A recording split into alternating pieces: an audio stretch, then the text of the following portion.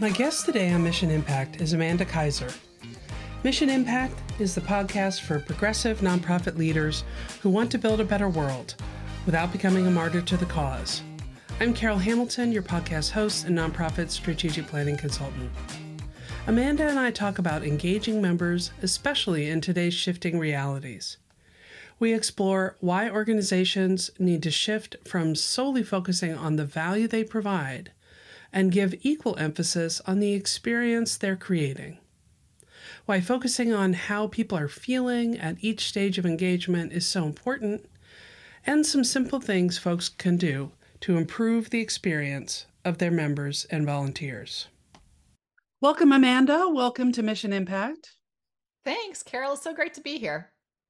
So I'd like to start out with a question around what drew you to the work that you do? What would you say motivates you, and what would you describe as your why? Oh, that's really interesting. I feel like as a recovering marketer, I need to have that one pithy sentence, but I don't. I'm going to go on a quick ramble here. And so my career journey is kind of really squiggly like everybody else's. And I started out at Crayola and then eventually moved into my people, which is the association community, and worked as a director of marketing for a national association and loved it.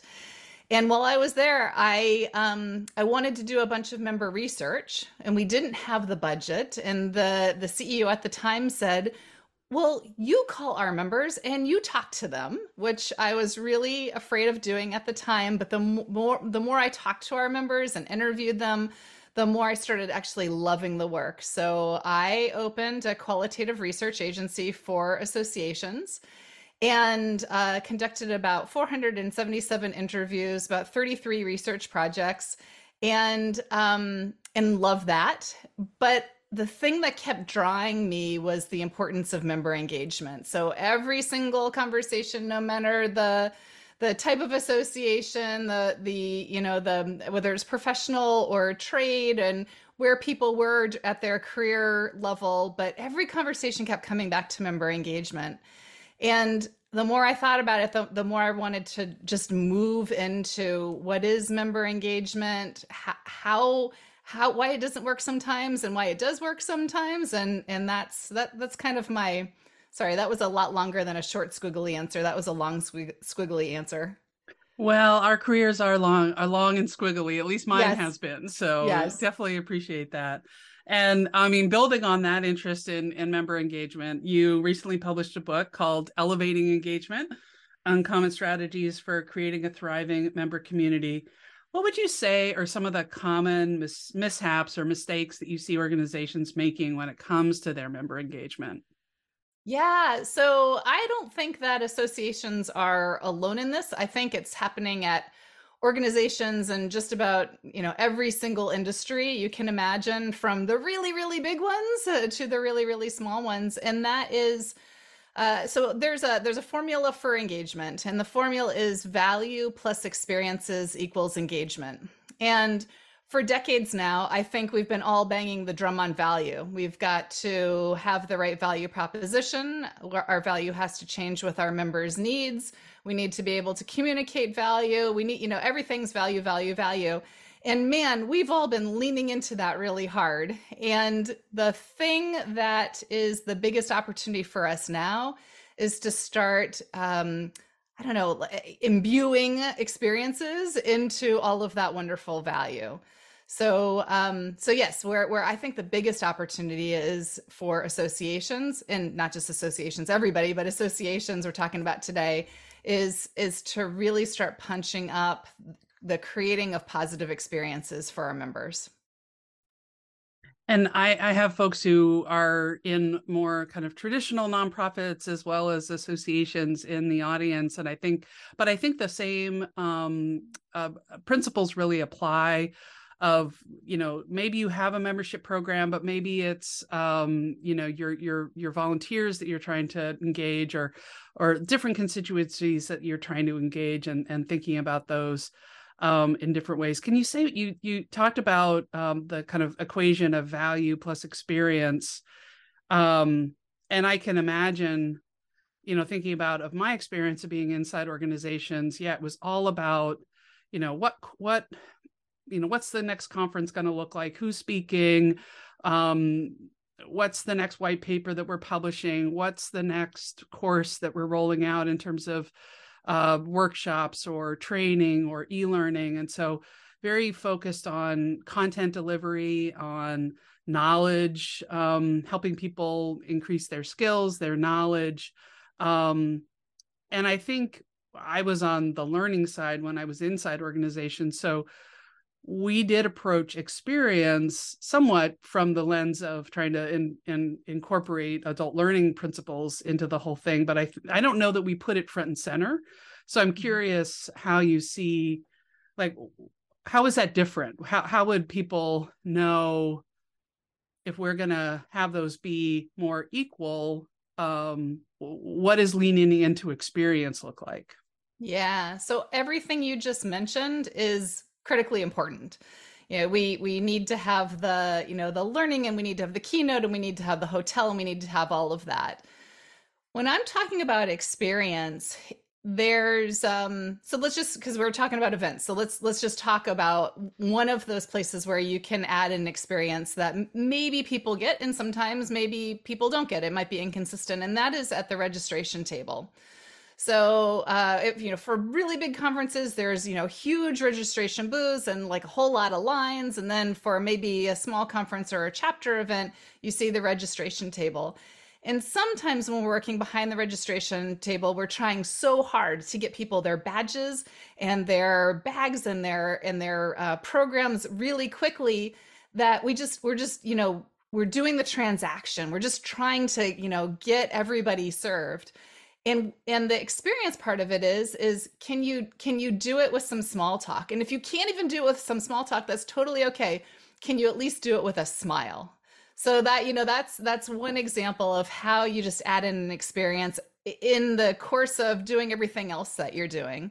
And there's other things, associations and nonprofits, they do have these fleets of volunteers, whether you call them a volunteer or not. And so another thing that you could do that's relatively easy is you could say to your speakers, let's say you've got 50 speakers. Well, for the time that they're at the podium or on the stage, in a way, they're sort of speaking for the association. And you can say to them, hey, we've got a member culture, or we're trying to have a member culture that is open and generous and kind and enthusiastic and energetic. And can you try to model that? Just try to, keep those adjectives, keep those emotions in your brain. And as you're speaking, just try to model that. And I think a lot of your speakers would. And that's just, one more way that you can add some experiential stuff into the stuff that you're already doing. Well, and you named having a member culture and people and someone being able to name even what their intention is around that. And I just wonder how many organizations have even spent any time thinking about what kind of member culture do they want to cultivate. Yeah. Yeah. So we're all about talking about staff culture, but communities have cultures too. Members definitely have cultures too. I think there's a couple of ways to get at that. And one of the things that I love to do is I love to sit back and say, okay, so at each of the member stages, how do we want our members to feel? And so, you can do this at a staff meeting, you can do it at a board meeting. You can say, hey, new members are joining, and at the 1 year mark, how do we want them to feel? Or the day after they join, how do we want them to feel? And that answering that question will start to help you get not only at the experience, but also at the culture part of it, because in order for our members to have the feelings that we want them to feel, likely there's a culture that is supporting that, and I guess some examples of when I first glommed onto this culture idea was when I did a bunch of research with chapters. So members of chapters.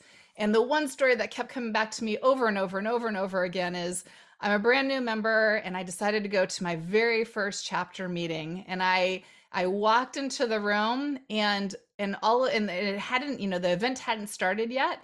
and everybody was sort of like clustered at the front talking, and I didn't know anybody, and I was so awkward, and it just felt so ugh. And I found a seat and tried not to appear like I was listening in on their conversations, and I just never went back. And so it's kind of a culture-y thing. The new member is perceiving cliquishness, and it's probably not happening at all. But had there been a culture of welcoming a new face and introducing them around, then that kind of thing wouldn't have happened. Right. I mean, the people who are all catching up with each other at the front of the room who haven't seen each other for a month or whatnot, aren't thinking that they're being exclusionary or that they're coming off as cliquish.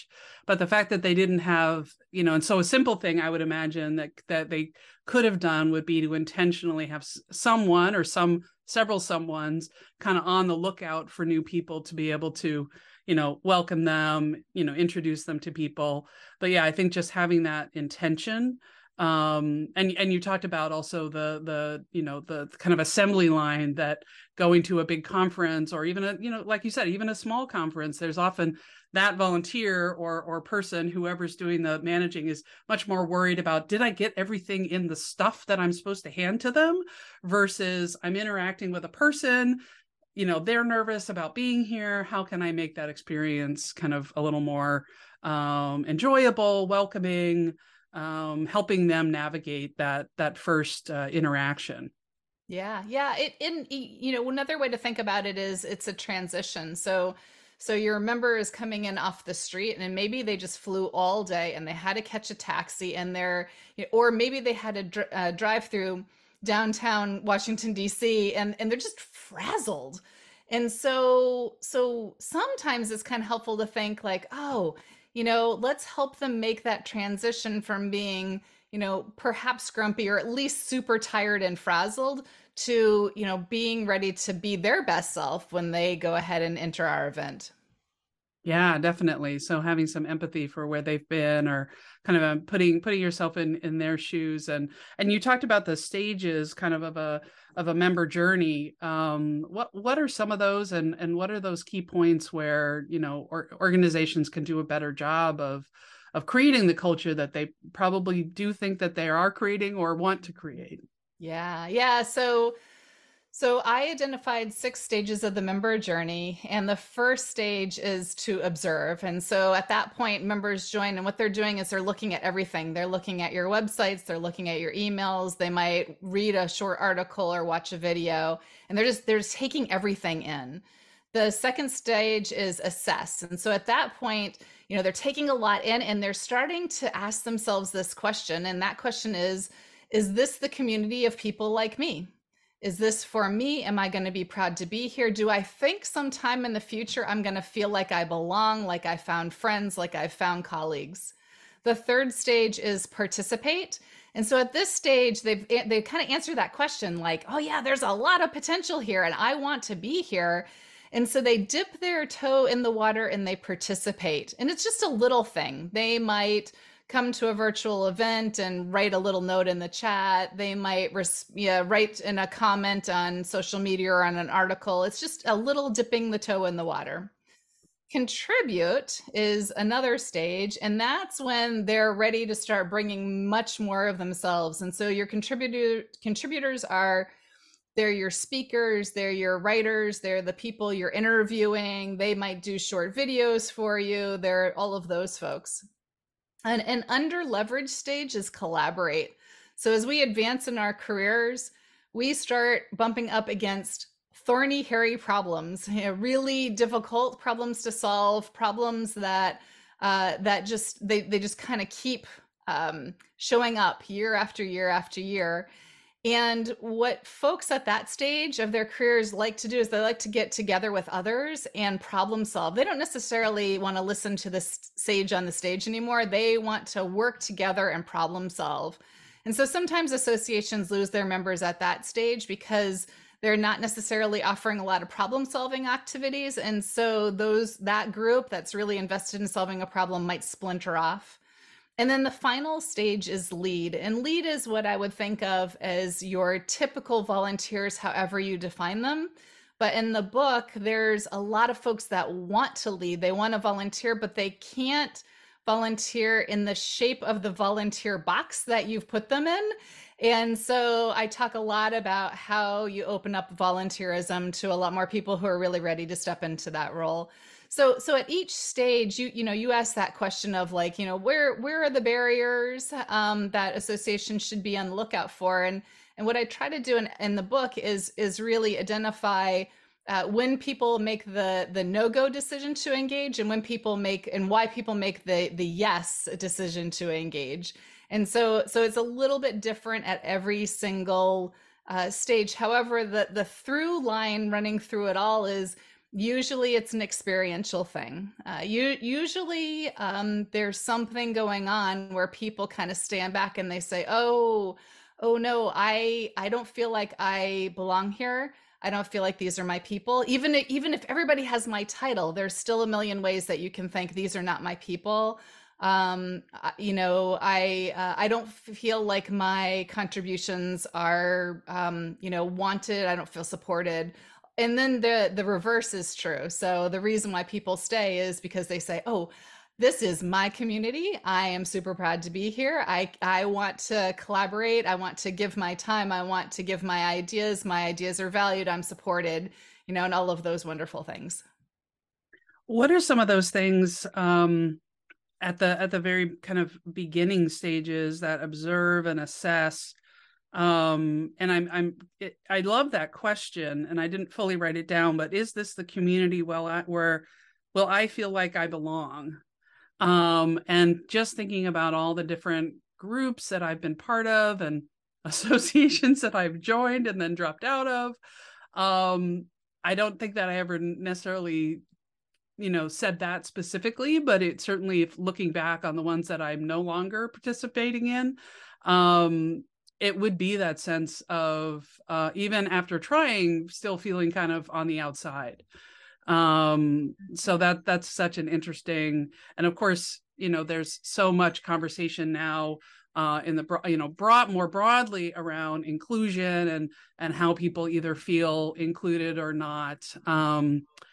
But yeah, just that kind of experience, felt sense of these are my folks or these are not my folks, is pretty visceral. It is, and it's quick. It's you start to you observe and you assess super super quickly, and that's what members talk about. One of the things that was a real big surprise for me is when I worked for an association, there's kind of this thought that you had a year to engage them before they made the decision to renew. But in my research, what I'm finding is they make the decision to engage and then consequently the decision to renew really quickly, maybe as quickly as 3 days, maybe as quickly as 3 weeks. But it's within those first couple of touches that they're making the decision to renew, which is pretty amazing. But I know what you're talking about. So when I first started this business and started my speaking career, I felt like I needed to do some brushing up. And I decided to join Toastmasters. And there's 3 clubs in my local area. And somewhere along the way, somebody said, hey, go to all of the clubs and just figure out which one you like. And they were all fine, but the one that I went to had the very best new member experience. So I showed up for the very first time, and they had a welcomer at the door, and that person chit-chatted with me and asked me why I was there and what my speaking goals were. And then they took me 10 feet and showed me the bagel and juice table. And then they walked me another 10 feet and found me an empty seat and introduced me to the person right next to me. And then that person, took it away and asked me more questions. And there was none of that like, ooh, awkward. How do I fit? Where do I go? What do I do? How do I fit in? None of that. They took care of it all. It's really interesting how quickly you can say, oh yeah, these folks are great. They're going to be my friends.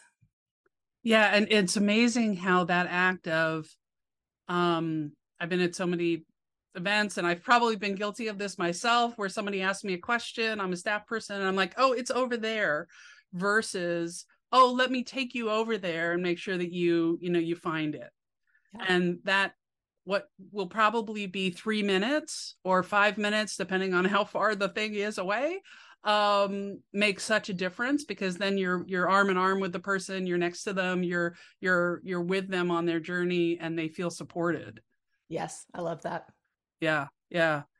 Um, what are some things that, so we've been talking a lot about events, and of course, things have changed a lot around events. Not everything's in person these days. I'm actually finding that I'm doing a lot more of my networking through the Zoom screen than I am in an in-person event. But what are other ways that organizations can create that sense of welcome outside of events in that critical kind of beginning period?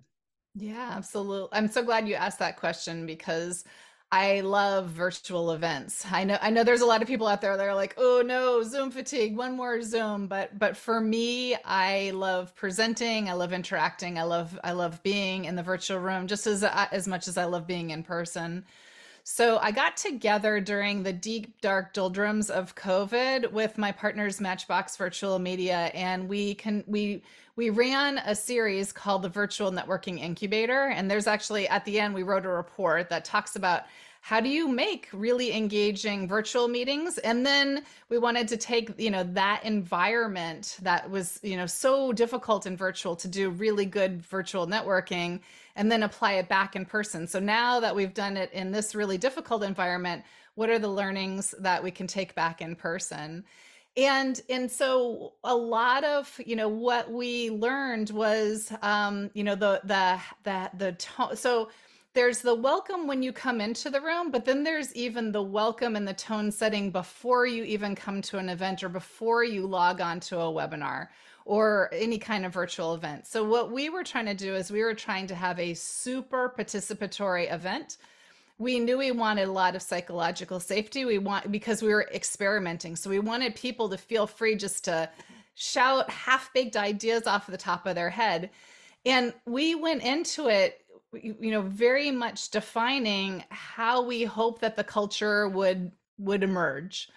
And we started at the very beginning. So every single email that went out, we tried to make it super kind, super funny. If we made a mistake at any point, we totally would fess up to it. And we're like, hey, we totally made this mistake. And that's okay because we're all experimenting here. So we did a lot of things like that. And then when we started having the events, we leaned hard into the chat. So if I was talking, we had 150 people, which was awesome. But it also posed a bit of a problem because now we're trying to network with 150 people. And so my solution was, let's lean real hard into the chat. And so we would do, lots of warm-ups and progressive participation and just, really thinking about how do we get even the most introverted of introvert feeling super comfortable to play with us. And so, yeah, I guess the quick answer is start thinking about how you welcome new members at the first possible point. If the very first touch they get is an invoice or receipt, what can you do to warm it up, make it more surprising, exciting, something? Maybe you don't send that receipt first, and you send them a quick loom that's 30 seconds of you just saying, hey Carol, so glad that you just joined. All of those things. And I'm sure that there are some big associations and big nonprofits listening to this right now and saying, oh my gosh, we've got 10,000 new members joining every single day. We can't possibly do that. Well, there's some really interesting technology, I think, that will help you scale those things and still have still have an experiential component that makes people feel like, oh, this is a great organization. They're so warm and kind and wonderful. Yeah, to me, what I'm hearing is it's really about humanizing that experience. So it's, you're not just another email to deal with or another name in a database, but there's an actual person behind that, and they have, hopes and goals for themselves that they're trying to, achieve through joining. and just taking a little bit more time to recognize, who's on the other side of that email can be so important.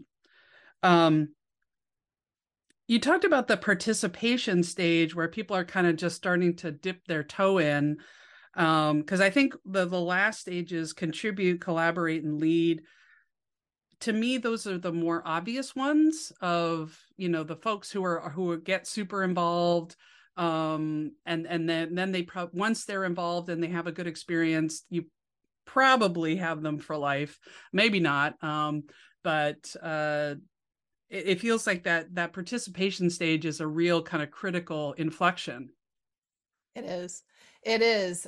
So let's talk about online communities because that I think is the most public demonstration of what your member culture is. And I am a huge advocate of highly moderated online communities. And I in the what the moderator brings to an online community is the moderator models. They model how to be a good online community participant. And so I love to see, and I've been a part of a couple of online communities where the moderators, and sometimes it's the owner of a company or the CEO, or the community manager, or sometimes it's sort of a fleet of trained moderators. And what they do is they are welcoming new members, and they are also they're raising up ideas. So let's say somebody contributed a really good post, but nobody responded. In the background, they might be going and saying, hey, Bob, I know you've got something to say about this. Here's the link. Can you jump on? Or they might wait a few days and they might say to the whole community, hey, Mike just said this really interesting thing, and I'm just going to bring it back to the forefront and ask you guys, where are you on this? I think this is a really interesting thing. So the reason why I think highly moderated communities are so important is a lot of times if you've got a community, an online community, new members are starting to get that digest, and they will read that digest, and that's another cue of like, oh, okay, so and so reacted a little bit harshly. It just feels like that was somebody maybe got slightly shamed here. I'm gonna hang back and watch a little bit more, and if it happens again, then I know it's a dangerous thing to be part of this community. The other thing is moderators can tell when people are posting for the very first time, and they can support them in a lot of different ways. They can say, "Oh, so glad to see you here posting. I know we've got a lot of really thoughtful people here in the community who are going to answer your question." And that just it helps new members to be validated. It helps them to be welcomed. It makes them feel good when somebody shines a light on their post or their reply back, and lets them know that, yeah, that like, hey, I'm on the right track. It's always nice to have that. Yeah, I think that's so important because I feel like, at least in my experience, especially for associations that have been around for a long time, in a lot of instances, in the way I've experienced that, the online communities, is that they've kind of been something that just got added on. Oh, well, we need to do this because, it's the easy way for people to be participating, but it's kind of off in a corner. Nobody's really supporting it. And what I see as a real contrast to that is a lot of for-profit organizations creating communities, saying that they're community focused and actually doing a much better job of really doing what you're talking about in terms of cultivating that online community and pulling people in. And it's just so interesting when I go to association conferences where I feel like I've been hearing this kind of gloom and doom about associations and membership and all of it. And then in the for-profit field, this whole like growing field of organizations creating communities around their expertise, their brand, a person. So it's kind of an interesting contrast.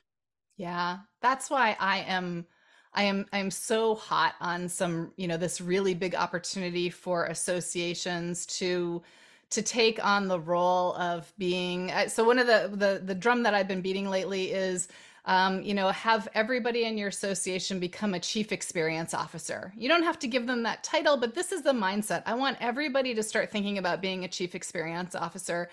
And today I was writing an article, and what I wanted to do is I wanted to point to some, big companies, big brands, not because they're big and they have a lot of resources, but because they're well known.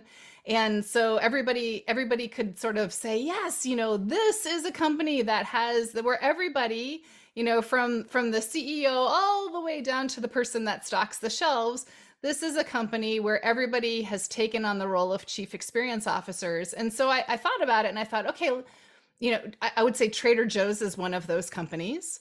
And I would say Apple is probably one of those companies. And then I was floundering a little bit, and I came up with a couple of more examples. But one of the things that really struck me was, for the examples that I did come up with, these folks are these companies and brands are leaders in their industry. They're leaders in their vertical. There's nobody else like them. They've set themselves apart, and they've done it because not only are they offering value, the value has to be there, but they're also making sure that they offer experiences, and they're empowering their staff to offer these really great experiences, or motivating their staff, or they're building a culture that, where they're celebrating this idea of, customer consumer, engagement. And so for associations that are starting to feel like, oh my goodness, in my profession, in my industry,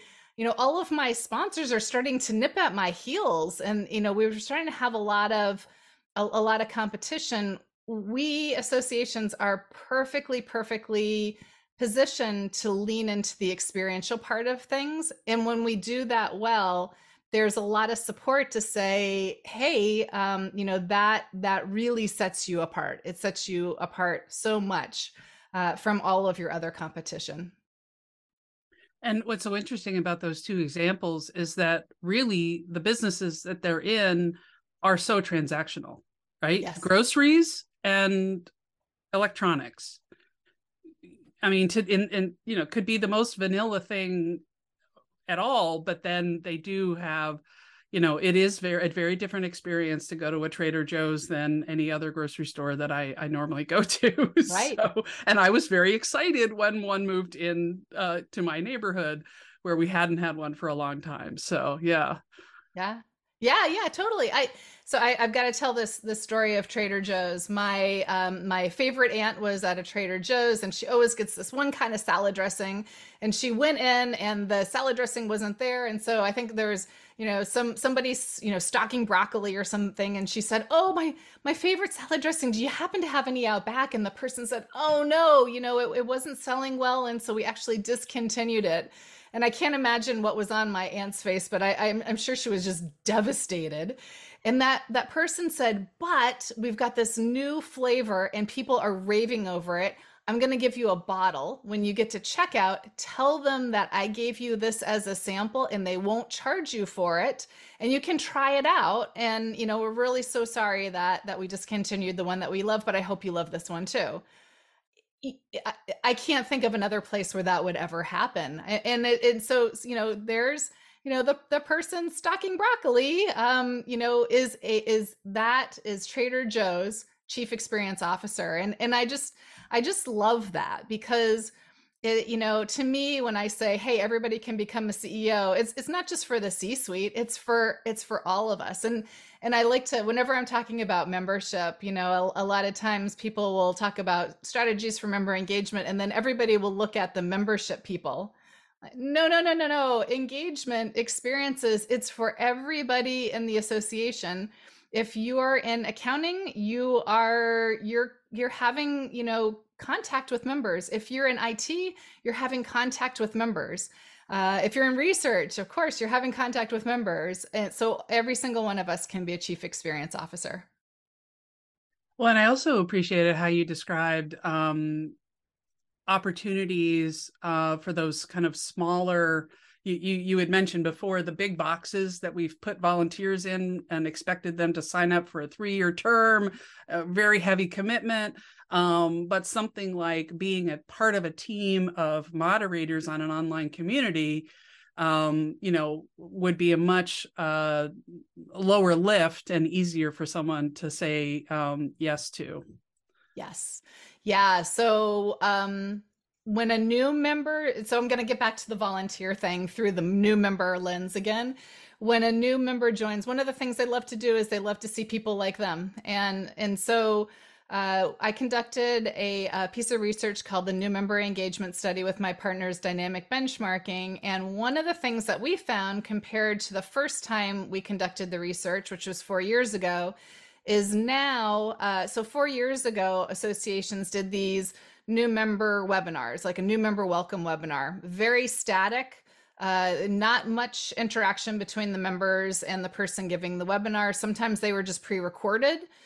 Now those have evolved so much. Associations they're leaning into responsiveness. They're leaning into connection. I love what I'm seeing here, because a lot of these, we're calling them virtual onboarding events. And so new members will come onto these events, and a lot of the hosts are saying, hey, tell me a little bit about yourself and what are your goals and why did you join? And they're taking all of that information and then constructing, maybe a little bit of a tour, like, oh, you talked about this. Maybe you'd be interested in our salary survey, or hey, I'm going to drop a couple of links into the chat for some articles I think that you would really like.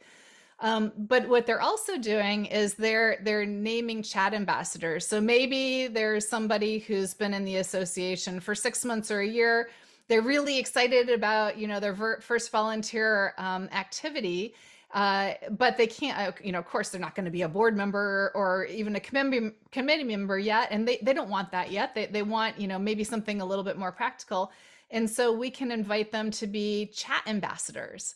And we will train them and we'll tell them what a chat ambassador does. And so there's, a 6-month member or 1-year member talking to brand new members about welcoming them, plussing up their ideas, bringing things to the attention of the person who's speaking. So there's a lot of, there's so many cool roles that members would be delighted to do, because it's fun and exciting and interesting for them.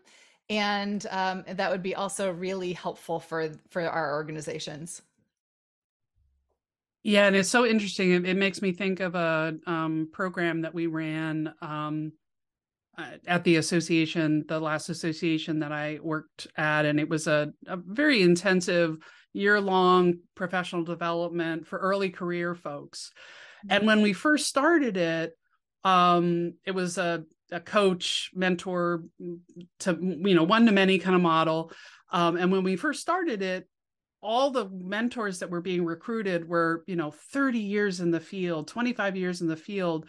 And over time, what we found was that the coaches who were much more successful were 5 to 10 years in front of the folks who were in the program, because they could still remember being new in the field and having to learn all the acronyms and having to, not being sure about things. And someone 35 years in, that's a distant memory. So I love that idea of, just 6 months in, you can contribute. You're still remembering what it was like to be a new member. You're still feeling new yourself, but you're just a little bit further ahead of the person that you're helping out at that onboarding and that interactive onboarding event. Because when I said that I have been doing a lot more networking virtually, when organizations have taken what was already a poorly designed learning experience in person and then plunked it online, it made it even worse. But when there is intention about how it's designed and how the conversations are being cultivated, and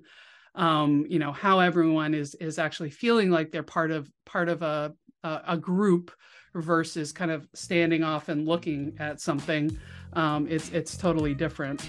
We'll be back after this quick break. Mission Impact is sponsored by Grace Social Sector Consulting. Grace Social Sector Consulting helps nonprofits and associations become more strategic and innovative for greater mission impact. You can download free resources on strategic planning, program portfolio review, design thinking, and more at greatsocialsector.com/resources. And we're back. So I'm going to shift gears now, coming to the end here. And we talked about Trader Joe's. So at the end of each conversation, I ask a random icebreaker question. I now have 2 boxes of random icebreaker questions that I ask. So we were talking about Trader Joe's. So my question for you is, what's the weirdest thing you've ever eaten? Oh, gosh. Okay. So I'm probably dating myself at this point, but I did a semester abroad in Australia. And while I was there, I traveled into the bushes, they called it, with a guide and a bunch of other kind of novice Americans. And I think it was, earlier or right about the time that Crocodile Dundee had become super, super famous. And man, our guide leaned into that. And this guy, oh gosh, he found grubs, he found all kinds of things and cooked it over the campfire. So I have proudly sampled my own Australian grub. Wow. Okay. I'm impressed. So what's coming up for you in your work? What are you excited about? What's emerging in the work that you're doing? Yeah, so we've been talking a lot about it, and that's the book. So I took all of this research, all of these experiments that I've been doing over the last 10 years, and tried to pour everything that was into my brain out into a book. And so the book has published. It's out there on all of your favorite online booksellers worldwide. And it's called Elevating Engagement, Uncommon Strategies for Creating a Thriving Member Community. It's a pretty quick read. I'd say about 2 hours-ish.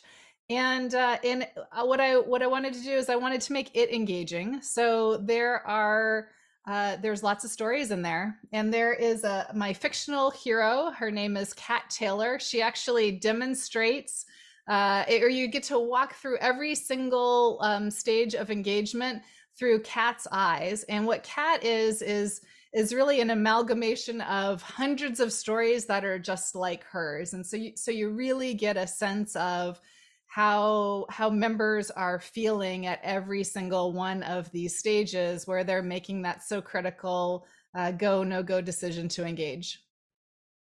And I can attest, it is a very accessible and quick read, but lots and lots in there, and so many actionable approaches that are built in. And I did love following Kat on her journey through her professional life through the book. So, well, thank you so much. Thank you, Amanda.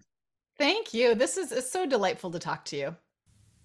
I appreciated how Amanda described the common experience of someone trying out your organization for the first time. Do they feel welcomed? Does the welcome extend beyond a quick hello? Here's your name tag at the registration desk. Think about the events you hold. Could you have 1 or 2 people designated to keep an eye out for newcomers and engage them in conversation and help introduce them to 1 or 2 people at the event? I also appreciated her point about the often missed opportunities of purposefully engaging and moderating your member online community. For associations, this is often one of the most immediate and obvious benefits that the association offers. I've been members of online communities and message boards that are dominated by a few frequent posters. When those who engage frequently are pretty homogenous, and the cases I'm thinking of is a couple white men who post long treatises in response to questions.